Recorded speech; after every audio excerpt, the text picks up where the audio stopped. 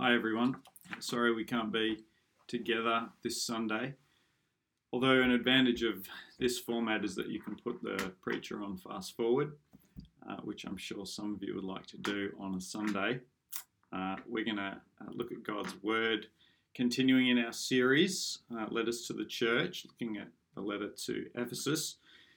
If you want to grab your Bibles, Revelation 2, 1-7, you can put this on pause, and then I'll read today's reading for us. Revelation chapter 2, verses 1-7. Write to the angel of the church in Ephesus, the one who holds the 7 stars in his right hand, and who walks among the 7 gold lampstands, says, I know your works, your labor, and your endurance, and that you cannot tolerate evil. You've tested those who call themselves apostles and are not, and you have found them to be liars. You also possess endurance and have tolerated many things because of my name and have not grown weary. But I have this against you. You have abandoned the love you had at first. Remember then how far you have fallen. Repent and do the works you did at first. Otherwise I will come to you and remove your lampstand from its place, unless you repent. Yet you do have this. You hate the practices of the Nicolaitans, which I also hate. Anyone who has an ear should listen to what the Spirit says to the churches. I will give the victor the right to eat from the tree of life, which is in God's paradise. This is the word of the Lord. About 30 years ago, John Stott wrote a book on Revelation 1-3, and he called it What Christ Thinks of the Church. And that's a great thing to keep in mind this week as we gather on Wednesday night to think about what we think of the church. Can I suggest that you could do a lot worse than reading about what Christ thinks of the church from Revelation 2-3 in preparation for Wednesday night, where you might talk about what you think of the church at St. Philip's, to put what you think through the grid of what Christ thinks of the church, where we're looking at what Christ thinks about the church in Ephesus today. This map shows you a picture of the 7 churches that John writes to. You can see the island of Patmos is about 100 kilometers to Ephesus on the left of screen.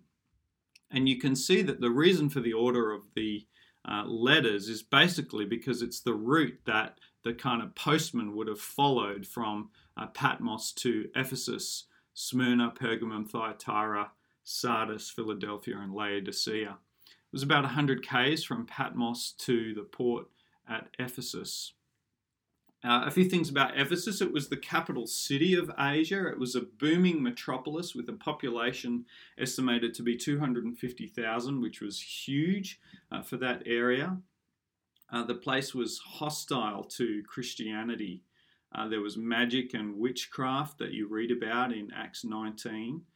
There was the great temple of Artemis. I've been to the ruins of Ephesus, and you can see the remains of the temple to Artemis. It was considered one of the 7 wonders of the world.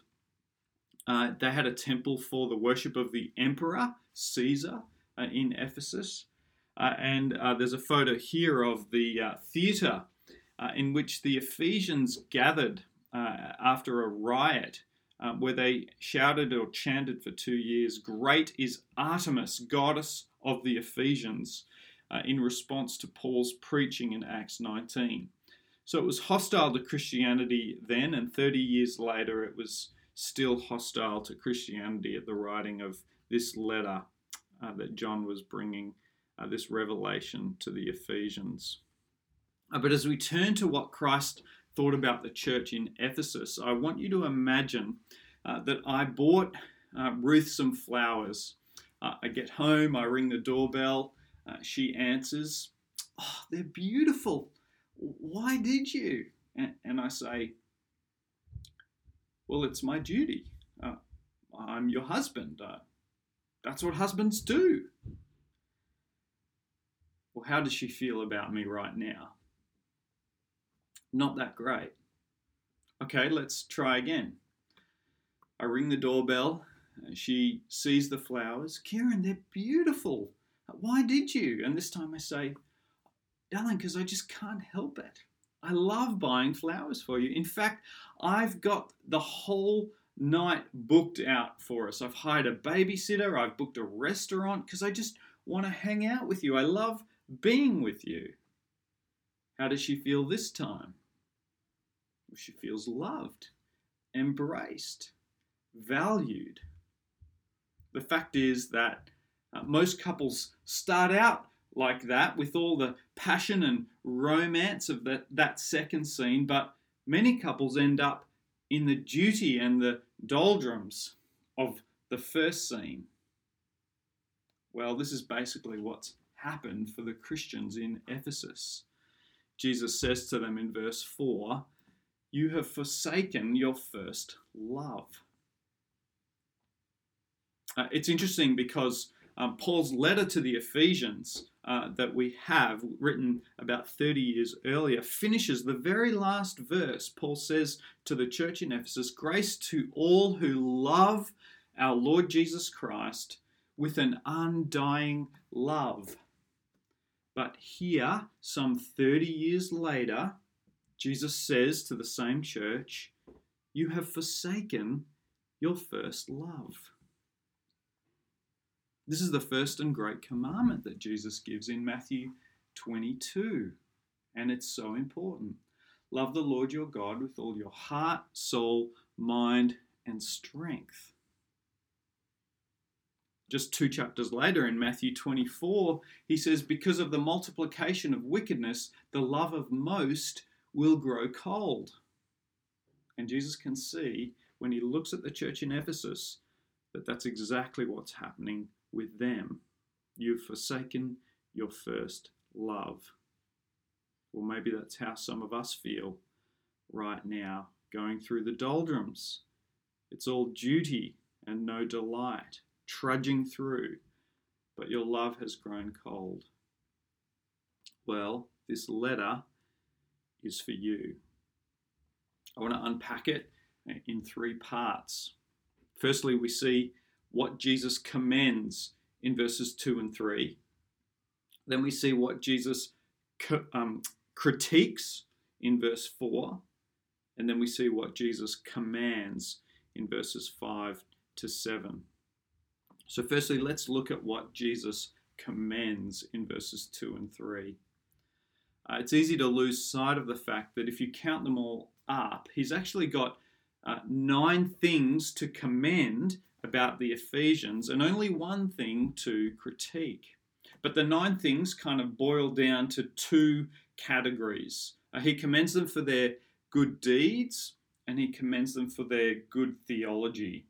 So look at their good deeds in verse 2a. Jesus says, "I know your works." This is your good works, your labor and your endurance, that you cannot tolerate evil.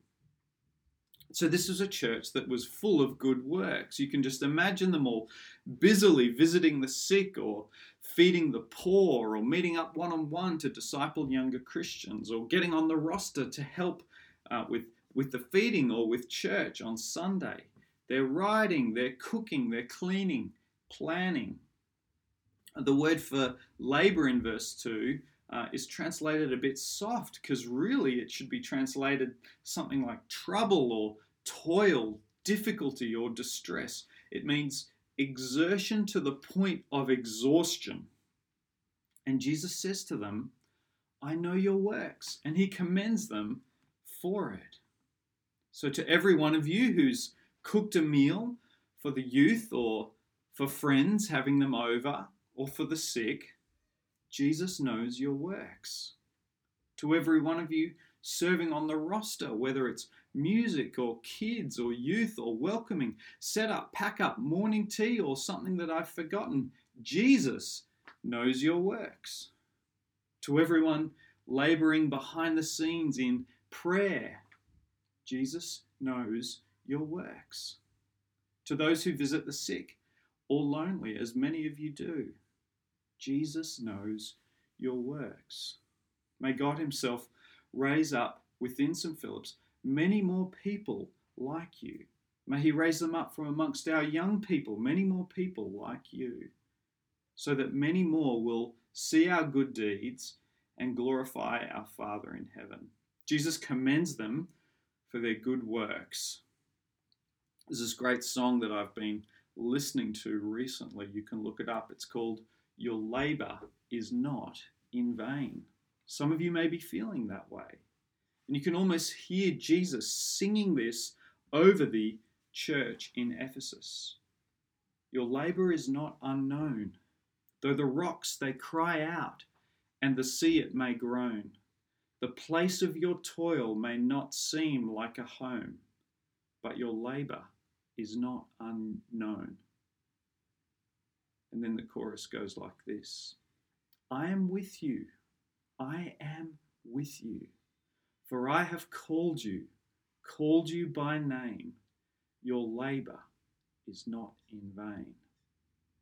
I encourage you to look it up. It's a great song. Your labour is not in vain. Jesus commends them for their good works, and then he commends them for their good theology. Look at verse 2b. And I think you see it again in verse 6 as well. In verse 2b, you have tested those who call themselves apostles and are not, and you found them to be liars. When Paul left the church in Ephesus in Acts 20, 30 years earlier, he warned them in Acts 20, verse 29. I know that after I leave, savage wolves will come in among you and will not spare the flock.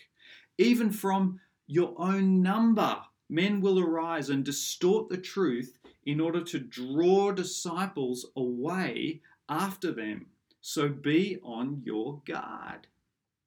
Well, how encouraging that 30 years later, after this warning from Paul, that they have stood the test. Jesus commends them for their good theology, for guarding the good deposit of God's word and God's truth.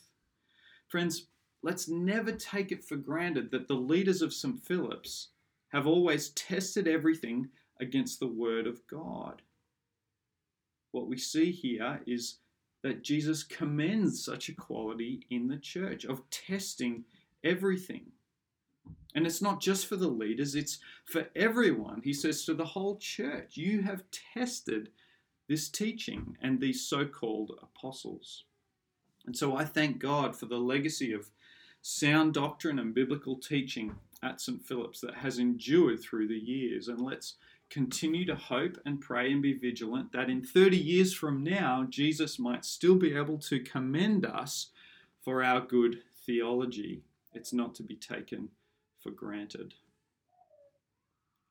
So what Jesus commends is their good deeds and their good theology. But now let's have a look at what Jesus critiques in verse 4. But I have this against you. You have abandoned your first love, or you have forsaken your first love.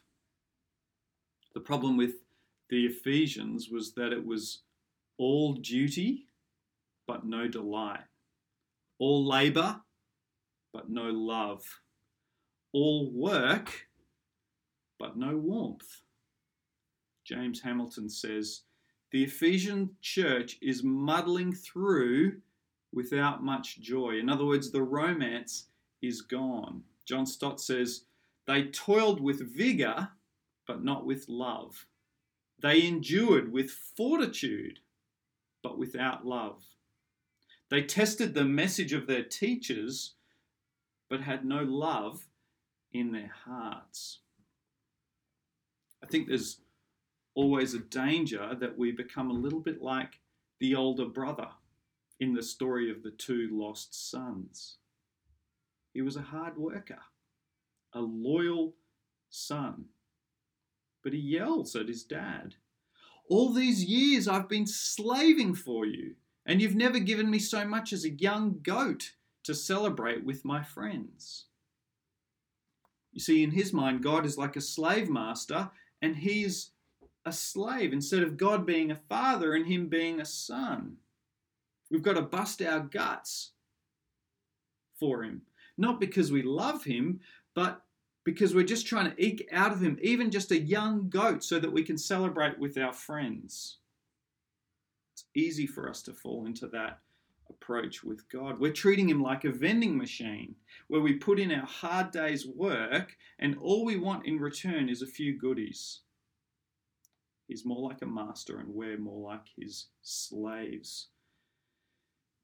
The Ephesians were a bit like Martha, who was running around like crazy and working instead of sitting at Jesus' feet and worshipping. And so the people in the church in Ephesus were much more likely to rock up to a working bee than they were to rock up to a worship night. You were more likely to find them planning than you were to find them praying. They were much better at religious activity than they were at relating to God. Jesus takes the situation so seriously, their lack of love, their forsaking of the great commandment to love God, that he warns them in verse 5b. The only church who gets this warning. I will come to you and remove your lampstand from its place unless you repent.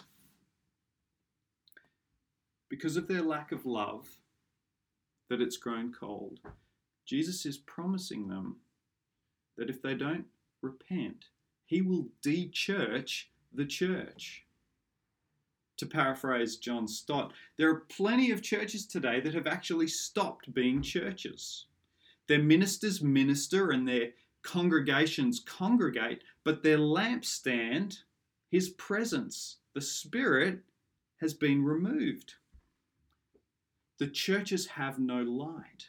And the reason they have no light is because they have no love. This is a very serious warning for the church in Ephesus. But what Jesus commands, our third point, is a 3-step plan to get back on track. Look at it in your Bible. Step 1 is to remember. Look at verse 5a. Remember then how far you have fallen. Step 2 is to repent. Verse 5b, he says, repent. In other words, turn around. And then step 3 is to resume. He says, do the things you did at first. Jesus doesn't just critique them. He doesn't just rebuke them. He shows them the pathway back. Remember, repent, and resume. For those whose love has grown cold towards Jesus, for those who are in the doldrums or for whom coming to church or following Jesus is more duty than it is delight, you might go back to the time when you first fell in love with Jesus. For me, it was at a youth camp when I was 18 years old, and I can remember being overwhelmed at the stain of my sin and how this idea of sin that had just sort of been out there became personal and that it was my sin. I was overwhelmed by that, but then I was even more overwhelmed by the love and the forgiveness of Jesus and his embrace. And it was an electrifying feeling in my body, and the tears flowed. I can remember after that how passionate I was to serve him, how keen I was to make changes in my life. I got baptized within a month. I actually called up a whole bunch of people from my school to apologize and say sorry for how I had sinned against them. I told my non-Christian friends, and they said they couldn't believe this guy who was talking to them, the change. I was at Bible college within 6 months and started a ministry internship at my church within 12 months. Whatever sacrifices I made for Jesus paled in comparison to the joy that I had found in Jesus, the joy of the forgiveness of sins and his embrace, and the purpose that I now had in Jesus. There's this great story in Genesis 29 about how Laban made Jacob do all this hard manual labor for 7 long years before Laban would let Jacob marry his daughter. Verse 20 of Genesis 29 says, "So Jacob served 7 years to get Rachel, but they seemed like only a few days to him because of his love for her." That's what Jesus is asking of the church in Ephesus. And that's what Jesus is asking of us. That's how he wants us to work for him, out of joy and love and delight. In the same way that my wife wants me to buy her flowers and take her out on dates, not because it's my duty or not out of drudgery, but out of desire and delight. God is most glorified when we're most satisfied in him. He's not glorified when we do it out of duty and drudgery. Well, Jesus says the key to doing this is to go back to your first love. Remember what it was like when you first fell in love with Jesus. Do the things you did at first. And so I want to conclude today with John Newton writing about his first love in a poem. "In evil long I took delight, unawed by shame or fear, till a new object struck my sight and stopped my wild career. I saw one hanging on a tree in agony and blood, who fixed his languid eyes on me as near his cross I stood. Sure never to my latest breath can I forget that look. It seemed to charge me with his death, though not a word he spoke. My conscience felt and owned the guilt, and plunged me in despair. I saw my sins his blood had spilt, and helped to nail him there. A second look he gave, which said, I freely all forgive. This blood is for thy ransom paid. I died that thou mayst live. Thus, while his death my sin displays in all its blackest hue, such is the mystery of grace, it seals my pardon too." Let's pray. Dear Lord Jesus, thank you for showing us what you think of the church, and thank you for showing us what you thought, Lord, of the church in Ephesus. Lord, that you commend them for their good deeds and their good theology. May we hear that same commendation, Lord, for ours. Lord, that you critique them for forsaking their first love. Lord, we pray that you would help us to remember, repent, and resume the works we did at first. Lord, may our service of you be one of delight more than it is one of duty. And Lord, help us to heed the solemn warning of removing the lampstand, Lord. And we pray that we would be a church that is indeed on fire for you. Pour out your Spirit upon us, renew and refresh our love, and bring us back to you. In Jesus' name, amen.